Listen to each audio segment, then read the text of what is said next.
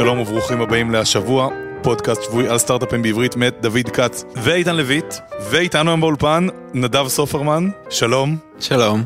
אחד משלושת הקו-פאונדרים בחברה שנקראת Cloudinary, שאנחנו לקוחות שלכם, לקוחות מבסוטים. לקוחות צעירים, חדשים. לקוחות צעירים ומבסוטים, ואנחנו היום באנו לדבר איתך על Cloudinary, ולדבר גם על זווית מאוד ספציפית של Cloudinary, שאתם בעצם חברה שהיא Bootstrapped. כלומר, הגעתם לגודל יחסית גדול, ואתם גדלים, עוד מה תספר לנו, בלי לגייס כסף. Bootstrapping. Bootstrapping זה בעצם לעשות סטארט-אפ בלי לגייס כסף. נכון? כזה איכשהו, סטארט-אפים נהיה שווה לגייס כסף. ממש. בוא רק נגיד עוד כמה מילים על Cloudinary. בוא תסביר לנו, מה זה Cloudinary? Cloudinary מוצר שפונה בעיקר למתכנתים, למפתחי מערכות ווב, מובייל, שצריכים פתרון לניהול התמונות והווידאוס באתר שלהם. החזון, כל אתר אינטרנט, כל אפליקציית ווב, מובייל, יש בה תמונות, הרבה תמונות. והם צריכים לאפשר, הם רוצים שורת קוד אחת שבה הם יכולים לאפשר ליוזרים שלהם להעלות תמונות בכל גודל, בכל פורמט, מכל דיווייס, מכל מצלמה, ושישמרו בטוחים, מגובים, מנוהלים, מאורגנים, ולאחר מכן בעוד שורת קוד אחת נוספת, לקבל את המניפולציה של אותה תמונה, של אותו וידאו שעולה, שתאים לגרפיק דיזיין שלהם, גרפיק דיזיין הנוכחי, המשתנה, שיראה טוב בכל look and feel שהם ירצו, בכל device, בכל רזולוציה, בכל בראוזר, responsive layouts, responsive design, ושהאתר שלהם יעלה כמה שיותר מהר, שהתמונות יהיו optimized, שהם יהיו deliver דרך CDN, Content Delivery Network. Cloudinary נותן end-to-end solution, בעצם מפתחים, שנותן פתרון מלא, שכל הנושא הזה מתבצע בענן, Cloud-based service, Software as a service, כן. שבעצם התמקדו בלב של המוצר שלהם, וכל הנושא של טיפול במדיה, בנושא של תמונות ווידאו, יקרה בשבילם, כמו שהם אף אחד לא קונה היום ברזלים ומחשבים, אלא משתמשים, קונים שירותים וירטואליים בלחיצת כפתור באמזון, אז אותו דבר. התמקדו בביזנס שלכם, תכנתים ותנו למישהו אחר לטפל בתמונות. מי שאף פעם לא יצא לו לתכנת הרבה עם תמונות, או מי שלא מתכנת, אחד מהדרכים להסביר את זה לדעתי, זה שיש כל מיני אתגרים טכניים סביב תמונות, דברים שהם דומיין ספציפיק לתמונות. טיפה היסטוריה של Cloudinary, איך זה נולד, אנחנו 3 שותפים, טל, איתי ואני, מכירים ככה 20 שנה מהצבא, 8200, עבדנו באוסף סטארט-אפים, משם טל ואיתי הקימו בשלב חברת פרויקטים, פיתוח מערכות ווב ומובייל, אני הצטרפתי אליהם, וכל פעם היינו מקבלים product requirements מאוד ארוכים ומפורטים של אפליקציה הבאה, אפליקציית ווב או מובייל, ותמיד התחבא שם איזו שורה אחת קטנה, שצריך שיוזרים יוכלו לעלות תמונה מכל דיווייס ובכל גודל, בכל רזולוציה, ושהיא אחרי זה תוצג להם בכל דיווייס, בלוק אנד פיל ובדיזיין הנוכחי, ושהוא משתנה שוב ושוב, ושזה יעבוד ממש מהר, ושהקונברז'ן יהיה טוב, והכל יהיה חלק ויפה. השורה הקטנה הזאת היא תמיד נושא שהוא אף פעם לא הלב של המוצר, אבל לוקח המון זמן. צריך לכתוב קוד, לדעת להתעסק בלאבד תמונה, להתקין כלים גרפיים של סיוט, כל מתכנת שניסה אי פעם להתקין תוכנות כמו Image Magic, יודע כמה זה לא כיף. ים של אפשרויות של color profiles ופורמטים, ובאמת המון עבודה, בדרך כלל חברות או משקיעות בהם הרבה זמן וכסף, או לא עושות את זה, או לא עושות את זה מספיק טוב, ולכן בעצם זה בא בוערת של מתכנתים, ובעצם, כמו שאמרתי, שקיבלנו אותם product requirements, אמרנו, בוא נמש פרויקט לעצמנו. פיתחנו בעצם את זה בשביל עצמנו, לפרויקטים שלנו, להפסיק להתעסק בזה שפעם אחת תהיה מוצר שעושה את זה, לאחר מכן הוצאנו את זה ככה לעולם שישתמש. בעצם פיתחתם בשבילכם מערכת לניהול התעסקות בתמונות. לניהול כל הנושא של הפייפליין שמעורב בו בנושא של תמונות. אוקיי, עוד כמה שאלות על החברה, ואז נדבר קצת על בוטסטראפינג. כמה זמן אתם קיימים? המוצר יצא לאוויר, השקנו אותו ככה, החוצה בהשקה שקטה לפני קצת יותר מ4 שנים. חברים, משפחה, בלוגרים, ככה מפה לאוזן, התחיל להתגלגל לאט, בהמשך מהר. כמה לקוחות יש לכם היום? למוצר נרשמו מאז שנפתח לעולם משהו כמו 120,000 מפתחים מכל העולם, מתוכם היום יש לקוחות משלמים מעל 3,000, נכון להיום בבוקר 3,156 לקוחות משלמים מ80 מדינות. ומה הרבניו שיוצא מהלקוחות האלה? רבניו, איכשהו זו שאלה שתמיד החברה מאוד שקופה בפני, אנחנו מספרים לכל עובד מקבל כל בוקר את הדיילי ריפורט, עם כמה הכנסות יש, הכל, אין סודות, ואנחנו אוהבים גם לשתף את זה כלפי חוץ, איכשהו רבנו תמיד לנקוב המספר המדויק, תמיד פתאום מרגיש לנו טיפה בכיסא, אבל בכל זאת מה שמעניין אולי כאן, נשמח לשתף בכל זאת, אז מהלך 2015 הגענו למיילסטון, $10 מיליון ARR, שזה משהו משמעותי מבחינתנו, אותם 8 ספרות, קצת אחרי זה, באופן טבעי, הגענו למספר העגול הבא, שזה $1 מיליון MRR, שזה כלומר $12 מיליון כסף הכנסות שנתי. המיילסטון הנוכחי שלנו, להגיע ל-20 מיליון, כרגע אנחנו נמצאים איפשהו באמצע הדרך בין אותו... ARR. כן, 20 מיליון. $20 ARR, אז אנחנו נמצאים איפשהו באמצע הדרך בין אותם $10 מיליון שהיינו ב-2015, לבין היעד של 20 מיליון. מגניב. וכמה עובדים יש לכם? 45 אנשים, 2/3 מהם בישראל, 1/3 במשרד בקליפורניה, סיליקון ואלי. אנשים יחסית מנוסים, ולכן המספר לפעמים טיפה מטעה, וגם יש כרגע משהו כמו קרוב ל-20 משרות פתוחות בכל החלקים של החברה, ולכן אנחנו בשלבי גדילה.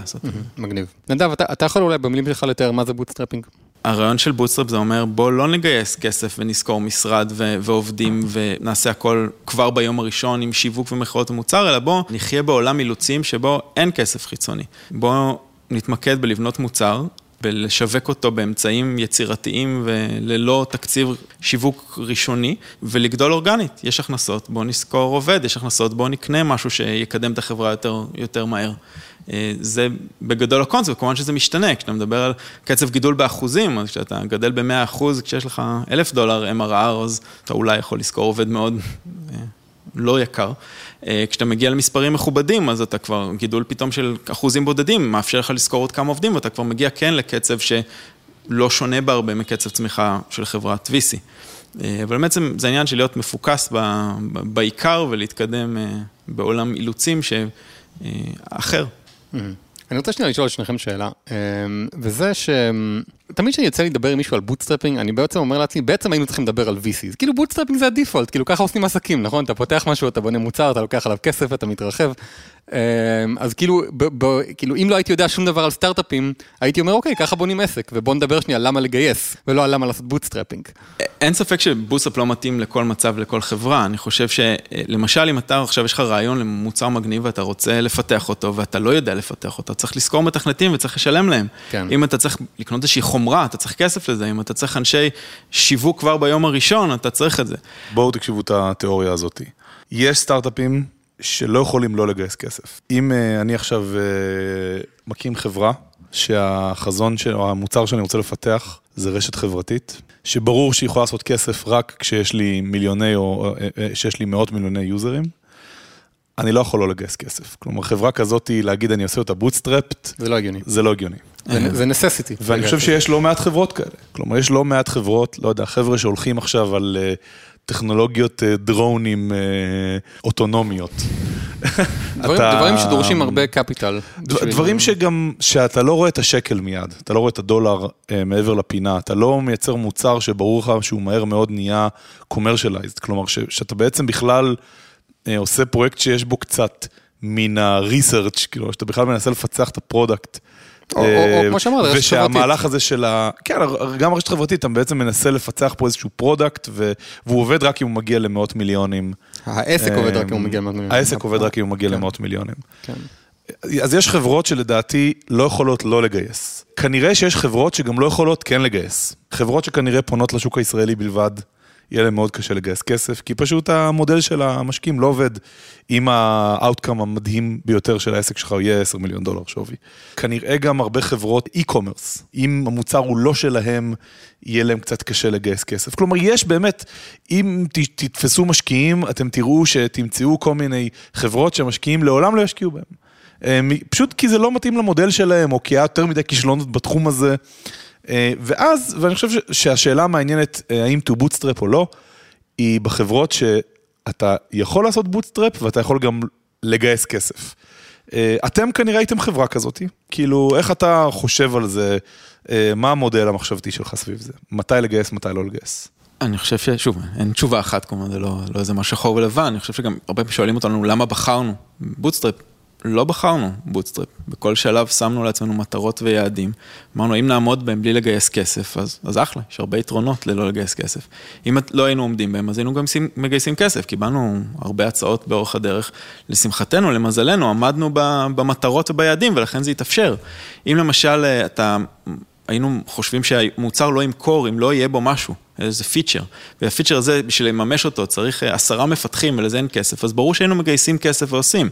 אני חושב שיש הרבה יתרונות בעניין של הבוטסטראפ, החברה היא שלך, אין את ה-VC שפתאום איזה שותף שיש לו קצת אינטרסים אחרים, הוא רוצה לגדל את השווי החברה אולי למשהו אחר, הוא רוצה למנף את החברה לכיוונים קצת, לפעמים השווי החברה הוא גדול, ופתאום אתה נאלץ להיסחף אחרי זה עבור גידול שווי החברה, ופחות עבור בניית העסק.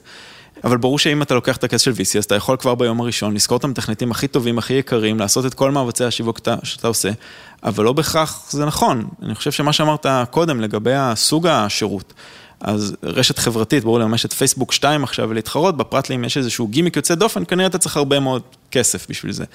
מוצרי B2B, Business to Business, או במקרה שלנו, B2B, אבל מסוג B2D, Business to Developer, שאנחנו גם מכירים את עולם Developers, אז זה משהו שמתאפשר לעשות ללא גיוס משמעותי, מתאפשר בעצם לפנות לאותם, אתה לא צריך מיליארד משתמשים כדי להיות חברה מצליחה, מספיק לך כמה אלפי לקוחות משלמים, זה סקאלה אחרת. ממה שאתה מתאר, הגעתם למסקנה שאתם יכולים להגיע למטרות שלכם גם בלי לגייס כסף. כאילו, הסיבה שאתה מגייס כסף זה כי אתה רוצה להוציא כסף, נכון? אחרת למה תגייס? אתה מגייס בשביל להעלות את ה-burn rate בעצם. אתה רוצה לגייס עוד אנשים, אתה רוצה לעשות עוד השקעות, וכמעט תמיד לגייס כסף, כמו שאתה אומר, מכניס אותך ל-cash flow נגטיב, זאת אומרת, מכניס אותך להפסדים. יש פה אלמנט של סיכון בעצם, אתה עושה את זה כי אתה מניח שבסופו של דבר זה יסתדר, נכון? אתה אומר, אוקיי, הכסף הזה הולך לשלם את ההפסדים האלה מספיק זמן, ולפני שיגמר הכסף, החברה כבר, או שהיא תגייס שוב כסף. שזה מה שקורה בדרך כלל. שזה מה שקורה הרבה פעמים, או שהיא תנצל את לא יודע, שנה וחצי, שנתיים האלה בשביל לחזור שוב ל-cash flow פוזיטיב. והסיכון הוא שוואלה, שזה לא יקרה, או שלא תצליח לגייס שוב כסף, או שלא תצליח להגיע ל-cash flow פוזיטיב. אני חושב שאם אני היום מנסה לחשוב בדיעבד על האם היה נכון כן לגייס כסף. אז היום שאני רואה את המספרים שלנו ואת כמות הלקוחות ואת הפוטנציאל, עוד לא דגדגנו את גודל השוק, אז אני אומר, אולי כן היינו צריכים לגייס כסף, היינו מגיעים לנקודה שאנחנו נמצאים היום, או נקודה גבוהה יותר, מוקדם יותר, בשלבים יותר מוקדמים של התהליך, אבל אני חושש, כאילו הייתי שמח ללכת לכיוון ההיפותטי הזה בדיעבד, אם היה אפשר לעשות זה, אם עדיין להיות מאוד מאוד מפוקסים. כשאתה הולך על בוטסטראפ, אתה חי בעולם של נורא מפוקס, על מה שהלקוח רוצה, על מה שהלקוח מבקש, על מה שאתה יכול.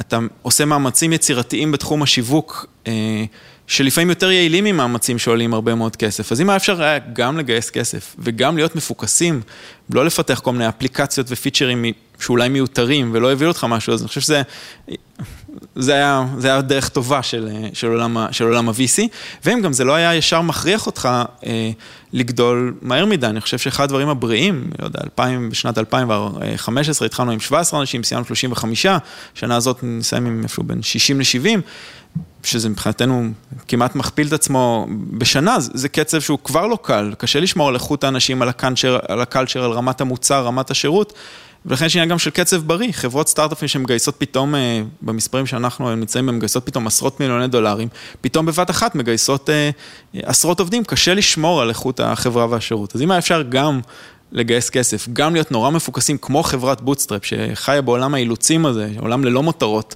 לפחות בשלבים הראשונים, ממש לנו תקציב שיווק מכובד, וגדלים בצורה בריאה, בלי שהחברה הולכת לכיוונים מוזרים בדרך, אז האופציה מעניינת.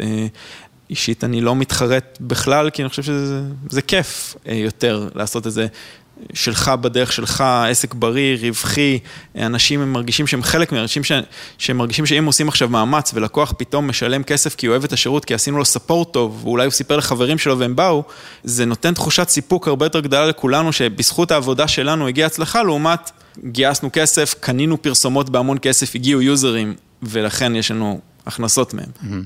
טוב, אני לא חושב שזה בעיה כאילו לעשות פרסומות, וכאילו אם זה עובד, גם אם זה כלכלי, אם הפרסומות, אם לא, אתה לא מפסיד כסף על הפרסום, אין לי זה בעיה עקרונית. אני חושב שנגעתם פה בנקודה מאוד מעניינת.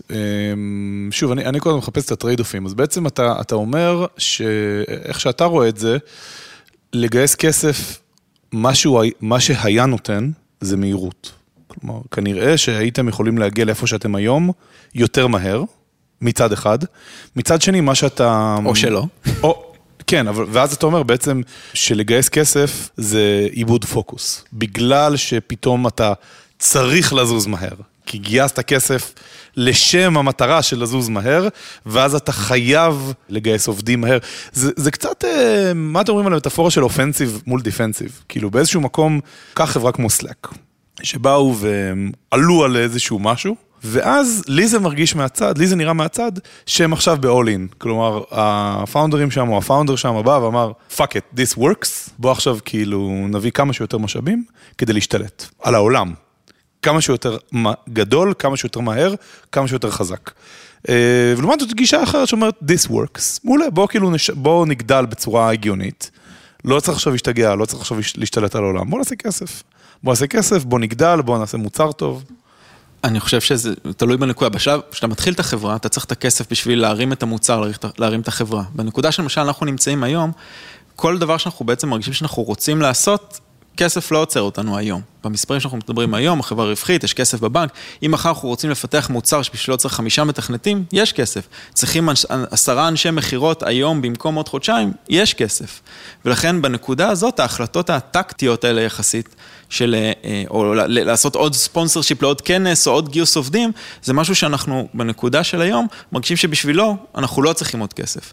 מצד שני, אם עכשיו אנחנו פתאום מחלקת המחירות שלנו, תפצח איזו נוסחה, שתוכיח שכל איש מחירות נוסף שיצטרף, תוך חודש או לא יודע, איזשהו פרק זמן שיוגדר, מתחיל למכור כמו משוגע, ושפתאום אם היום אמרתי שאנחנו מדגדגים את השוק, פתאום נשתלט על השוק על ידי שיחות טלפון או אימיילים ללקוחות, ואפשר מחר לגייס 100 אנשי מחירות ופתאום מזנק, זו אופציה מאוד לגיטימית, וזה נקודה שהייתה גורמת לנו להגיד, אוקיי, צריך לגייס הרבה כסף, בואו נכבוש את העולם. התחושה שלנו היום שאנחנו נמצאים בזה, שאנחנו יודעים איך לגרום לגרף, הקצב העלייה, לגדול על ידי לשפר את כל חלקי החברה, את הפיצ'רים במוצר שלקוחות מצפים להם, את השיווק, את המחירות, את הקונברז'נים המעורבים בדרך, ולכן אנחנו מרגישים שאין משהו שעוצר אותנו. מה שעוצר אותנו, זה בדרך כלל היכולת למצוא את האנשים הטובים בזמן שיוביאו אותנו לשם, אבל לא מרגישים שיש משהו כרגע כסף לא מאפשר לנו. עוד דברים אחרים אולי שבשבילם כן שווה גם בנקודה של היום לגייס כסף, למשל אם נרגיש שיש איזו הזדמנות אסטרטגית, איזה מוצר משלים, איזו חברה שאולי שווה לקנות אותה, שמעבר לתקציב שלנו זה עוד סיבה אולי לגייס היום כסף. נכון להיום אין משהו כזה ולכן טוב לנו בדרכנו. יש משהו שאני חושב שאולי שווה להתעכב עליו, ונראה לי שזו דעה שאנחנו כולנו בשולחן הזה חולקים, וזה לראות בגיוס כסף כלי ולא מטרה. זה יוצא בין השורות של מה שאנחנו מדברים, אבל אני חושב שחשוב שנייה להתעכב על זה, כי הרבה פעמים בסטארט-אפים יש איזושהי הנחה של לגייס כסף, אתה חייב לעשות את זה, וכשאתה עושה את זה, אז זה הצלחה, או זה איזשהו achievement, אבל זה לא, כאילו, הרי גם כשאתה מגייס כסף, כאילו, קודם כל אתה יכול לא לגייס, אבל גם אם אתה מגייס, זה סך הכל כלי, בשביל להשיג איזושהי מטרה. וברגע שאתה גם מבין שזה כלי, אתה יכול לחשוב על היתרונות ועל החסרונות שלו. בניגוד שאם אתה חושב שזה המטרה, ושזה אוטומטי, ושסטארט-אפ זה כסף, אז ישר אתה הולך לגייס כסף. והתעשייה כל כך רגילה לזה, שהסתכלו עלינו מוזר. אמרו, אוקיי, מה אתם? למשל, העלינו את השירות בהתחלה, וכתבנו ב-about page של החברה שאנחנו סטארט-אפ קמפני. ואז התחילו לנו פניות של חברות, ואמרו, רגע, מה זה אומר סטארט-אפ? אפשר לסמוך עליכם, יש לכם כסף, מי השקיע בכם?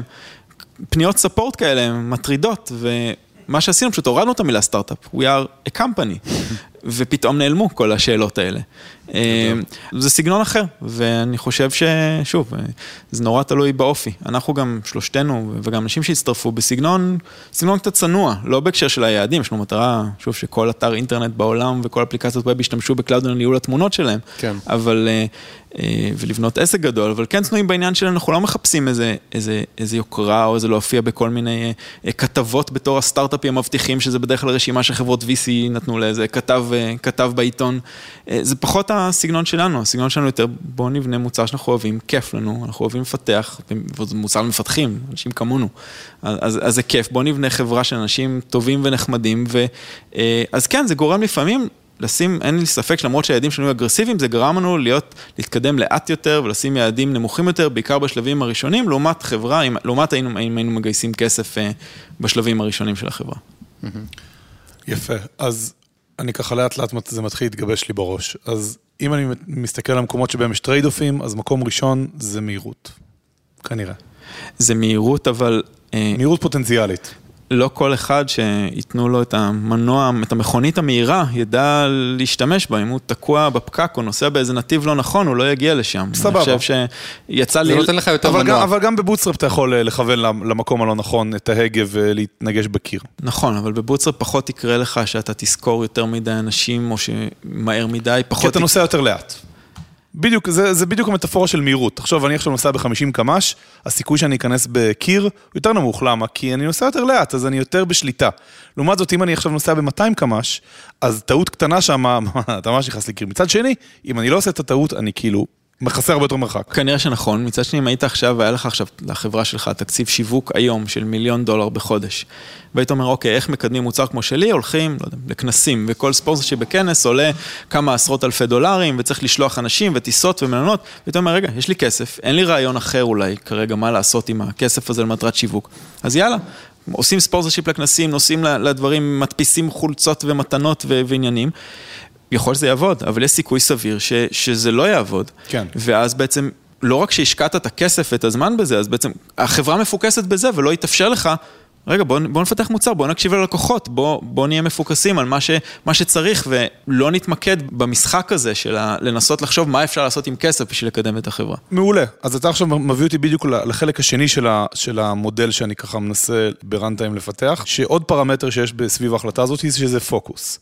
כלומר שכשאתה מגייס הרבה כסף, אז אתה בעצם בא ואתה חותם על, מעבר לחוזה ההשקעה שלך עם המשקיע, אתה בא ואתה אומר לו, חביבי, תביא לי $10,000,000, כשאני שווה עכשיו $40,000,000, וביניכם יש גם הסכמה שאתה מכוון עכשיו לחברה של $400,000,000, כי בגלל זה אתה מגייס ממנו את הכסף, ואם אתה מכוון ל$400,000,000, אתה צריך לעשות דיפלוימנט של הכסף הזה, זה לא שאתה כאילו מגייס עכשיו $10,000,000, ומוציא $100,000 בחודש, כי אתה זהיר. אתה לא יכול להיות זהיר, כי הציפייה לא, גם למה שתגייס את הכסף אם אתה לא הולך להוציא אותו? כן, כאילו התקציב גם שאתה כנראה מציג כשאתה מגייס את $10,000,000 האלה, זה איך אתה מבזבז אותם תוך שנתיים, ואיך אתה עושה מהלכים גדולים, ואיך גם המהלכים האלה ברמה אסטרטגית יביאו אותך לפי 10 מהשווי שגייסת, והדברים האלה כנראה מכריחים אותך טיפה לאבד פוקוס מהמוצר ומהלקוחות, ויותר להתפקס ביאללה, בוא עכשיו נגיע מאוד גדול.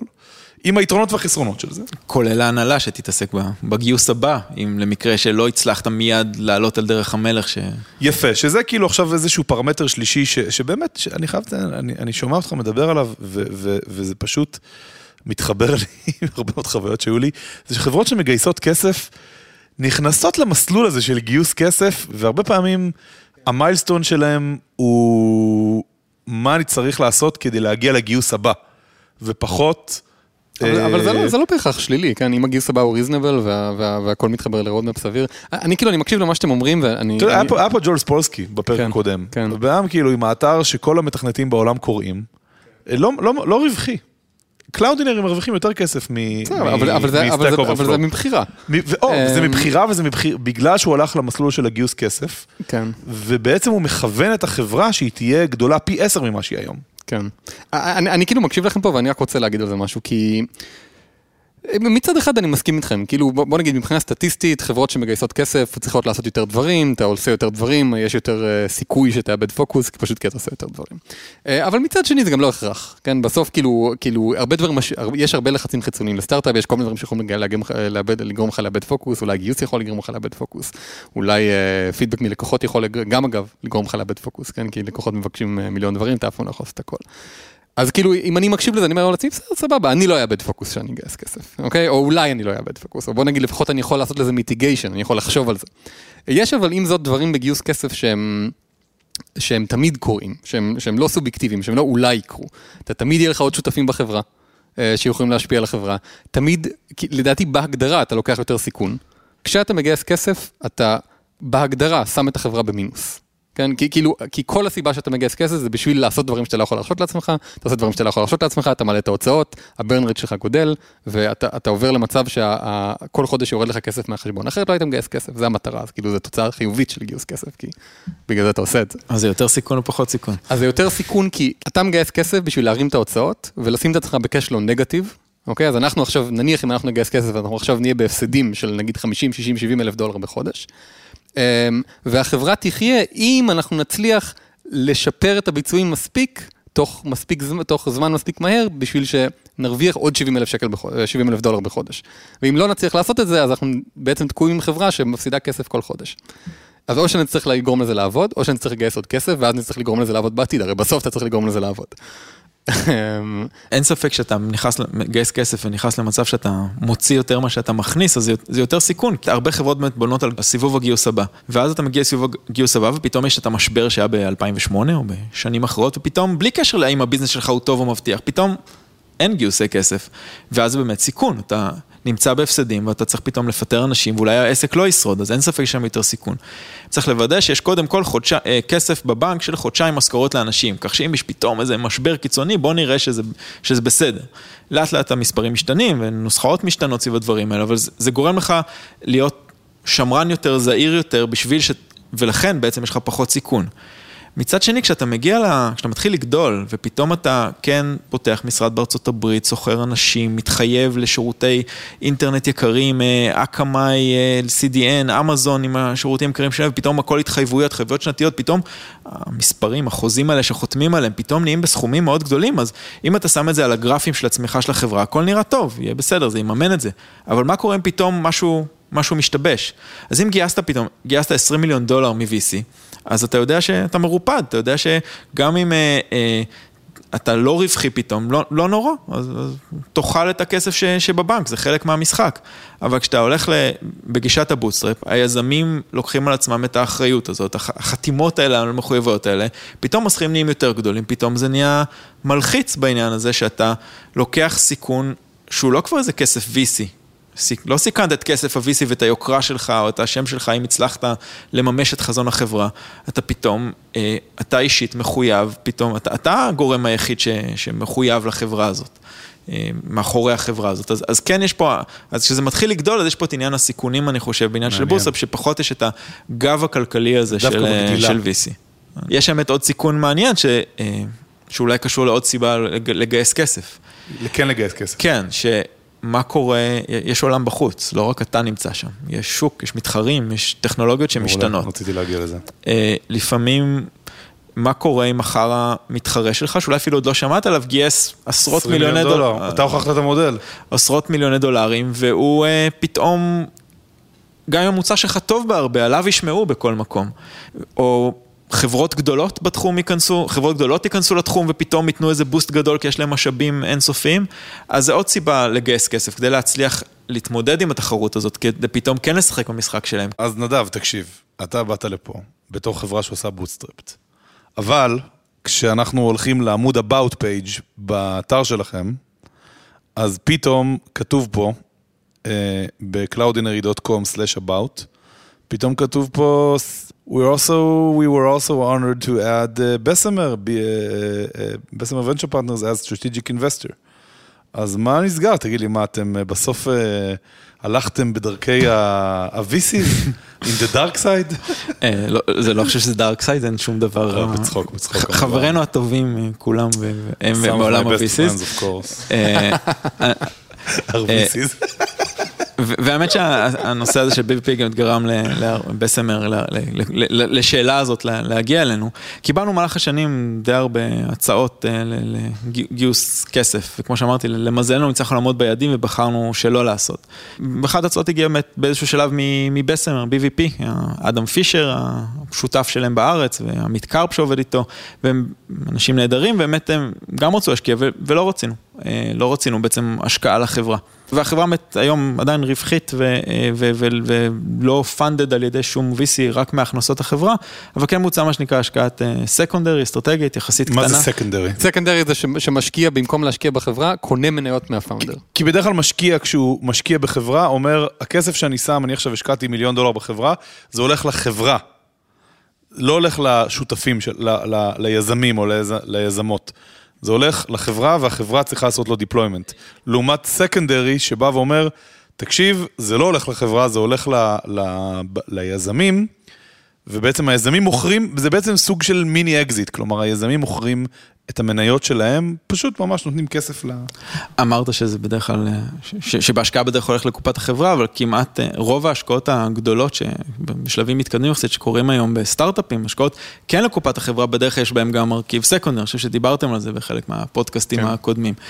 אז המקרה שלנו, אז למה בכל זאת שקלנו אותה השקעה אסטרטגית מבחינתנו, להכניס את BVP לסיפור, אז א', זה בוצע בצורה שהחברה עדיין מתנהלת, בוטסטראפ מרווחי החברה בלבד.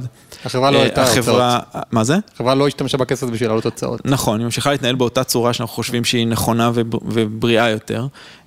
החברה מנוהלת על ידינו, זאת אומרת, יש לנו את אותם BVP מעורבים בתהליך, אבל זה עדיין לעשות את אותם טעויות ובתקווה, לא רק טעויות שלנו. הסיבות, אני חושב שהזכרתי קודם כאנקדוטה, זה שכתבנו ב-About Page שלנו במקור, אנחנו סטארט-אפ קמפני, ואז הורדנו את המילה, ואנשים שאלו מאיפה יש לכם כסף, האם אפשר לסמוך עליכם, והורדנו את המילה סטארט-אפ, אז עדיין אנשים מחפשים איזשהם חותמות, אנשים, חברות גדולות אומרים, רגע, מה עומד מאחורי זה? אז שמות גדולים של קרנות מרגיעים אותם, הם משהו שעושה טוב, אז זה איזשהו שיקול אחד, שיקול צדדי כזה.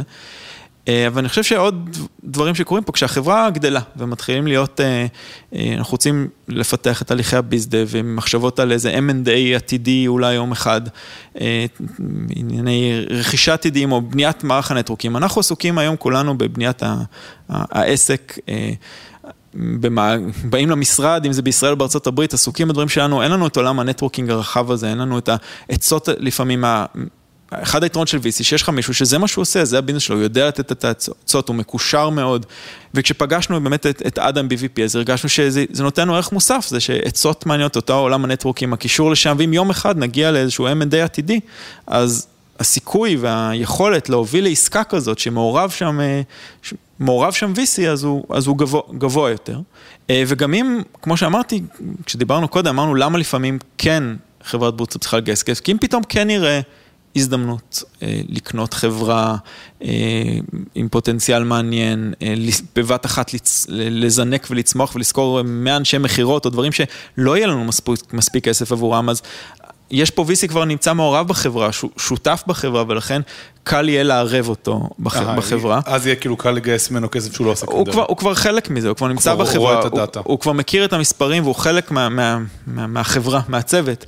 ואני חושב שעוד סיבה משמעותית נוספת פה, שאתה מגיע למספרים, אני חושב שהזכרתי את זה גם קצת קודם, שאתה מגיע למספרים ולנקודה שבה נמצאים, פתאום אז חברת בוטסטראפ רווחית, הכל טוב, אבל פתאום אתה מכוון הלאה, פתאום אתה אומר, רגע, פתאום אנחנו עוד רגע 50 עובדים, ואחרי זה 100 עובדים, פתאום הסכומים למשכורות הם גבוהים, פתאום הסחירות למשרדים, ההתחייבויות, העלויות לאמזון, לתשתיות המחשוב של אלפי שרתים שיש שם, לעלויות של ה-CDN, יש פה מחויבויות מאוד מאוד גדולות, ואתה רוצה, והלחץ גדל, ואתה רוצה להרגיש שאתה יכול להמשיך להתמודד עם זה. אז לקראת סיום, שאלה שאנחנו עושים בפרקים של חיתוך מצב, שאלה אחת האהובות עלינו, זה בעצם מה הסיכונים שאתה רואה לעסק? מאיפה יבואו הברברים כשהם יבואו למצודה? ומה אתם עושים בנידון? אז יש כמובן כל מיני סוגי סיכונים, זה יכול להגיע מתחרות ומשאר דברים שקשה לצפות, אבל אני חושב שאם היום האתגרים, הסיכונים שאני מסתכל על החברה, אז הרבה חברות סטארט-אפ, יש בעיקר בשלבים הראשונים שלהם, אז יש מוצר, יש טכנולוגיה, יש אנשי פיתוח, ואז מחכים שהמרקטינג והסלס יצליחו למכור את זה, יצליחו לשווק את זה. המצב אצלנו היום שיש מוצר, לקוחות רוצים אותו, ואם אותו מבקשים יותר, והפיתוח שלנו, והפרודקט מתחילים קצת להתעכב, כי פתאום המערכת שלנו נמצאת בלב של לקוחות שלנו, צריכה תמיד לעבוד, פתאום הענייני הסקל נהיים מורכבים, פתאום כמות הפיצ'רים והדברים המעניינים שצריכים לפתח הולכים וגדלים, והאתגר שנהיה הכי גדול אצלנו זה להצליח לעמוד בקצב הזה, להצליח לפתח את המוצר המעניין, את הדור הבא, את ה-UI המעניין, להגדיר את הדרישות המוצר המעניינות, ואנחנו מתקשים למצוא אנשים חזקים שיצטרפו לצוות, יש לנו צוות נהדר, שאנשים באמת מדהימים, שכיף לנו איתם, אבל צריך לקחת את זה הלאה, ואנחנו צריכים אנשי פיתוח חזקים, שיודעים אם זה backend, אם זה frontend, אם זה ענייני DevOps, למערכת סקייל, שהיא אחת מערכות ניהול התמונות הגדולות בעולם היום, כבר בסקייל לא רחוק בהרבה מבאמת השירותים הכי מוכרים בתחום הזה, לקונסיומרס, ואז אנחנו צריכים אנשי פיתוח חזקים, אנשי DevOps חזקים, ובנוסף, כמו שהחברה יש לה היום, אנחנו היום 45 אנשים בשני משרדים, אז בשני המשרדים יש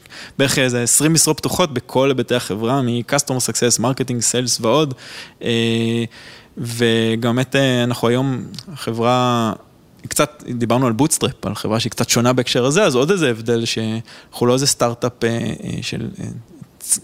אנחנו סטארט-אפ צעיר ומגניב לדעתנו, אבל מבחינת האנשים, זאת אומרת, הגיל הממוצע הוא קצת יותר מהרגיל, יש לנו 30 ומשהו, 36 אני חושב, עם כולם ילדים ומשפחות ו-work-life balance מוצלח, אבל עם איזה אנרגיות וניסיון שאנשים מביאים. הרבה מהאנשים בחברה היום, הם אנשים שתפסנו אותם רגע לפני שהסטארט-אפ שלהם נסגר. זהו, אני זיהיתי לפחות שני פאונדרים שאני הכרתי מהג'אנקשן, שבעצם הסטארט-אפים שלהם נקלעו לצרות, והם באו לעבוד איתכם? הסטארט-אפים מעולים של אנשים מעולים, הרבה פעמים לא מצליחים, ומצאנו כמה אנשים, יש לנו מה שקראנו, אמרנו שזה הפך להיות ממש פרופיל סטנדרטי, של אנשים שהיה להם סטארט-אפ משלהם והצטרפו, ומבחינתנו זה נכס עצום, כי זה אנשים שיודעים לא רק את התחום המקצועי הספציפי שלהם, מכירים את הסטארט-אפ, יודעים לעשות הרבה דברים, ושאתה בעיקר בעולם הבוטסטראפ, שאתה רוצה צוות קטן שיודע לעשות הרבה יותר ממה שכמות האנשים. רוב הזמן בקלאודינרי היינו עסוקים בלהסתיר מהלקוחות את כמות האנשים, כי הרגשנו שהאנשים יודעים לעשות הרבה יותר, אז באמת אנשים שיכולים לתת לך את הבוסט הזה, את המכפיל כוח הזה, וקשה למצוא כאלה, ובאמת יש לנו הרבה אנשים כאלה בחברה, והיינו שמחים למצוא עוד, וגם אנשים באמת שהרוח שלהם, שהסגנון שלהם היא לא רק בואו תעשו היום את העבודה הזאת, אלא בואו תהיו חלק מבאמת לא רק הפיתוח, לא רק הפרודקט, לא רק המרקטינג, באמת לעבוד ביחד על המוצר הזה שפונה למפתחים ולא רק מפתחים, שייתן את הפתרון המלא. אז אם כבר הזכרת את זה, ומישהו מחפש, מתעניין בהצטרף אליכם, עם מי הוא מדבר, מה הוא עושה? יש Jobs page באתר, אנחנו רואים את רשימת המשרות, יש שם לינקים לפנות אלינו והסתדרו, ו-jobs@cloudinary.com כמובן לכל מי שרוצה. מעולה, אז נראה לי שהגענו לסוף הפרק. אם אתם עוד לא חברים בקבוצת הפייסבוק שלנו, אז פשע, באמת, על הפן. הגזמתי, זה נכון, זה לא פשע. תכל'ס זה בחירה שאני לא מסכים איתה, אני לא בטוח כמה היא נכונה, אבל זאת בחירה. נדב, תודה רבה. תודה לכם, כיף, ואחלה פודקאסט. חברים, שיהיה שבוע מעולה. תודה רבה. תודה רבה. יאללה, ביי. ביי.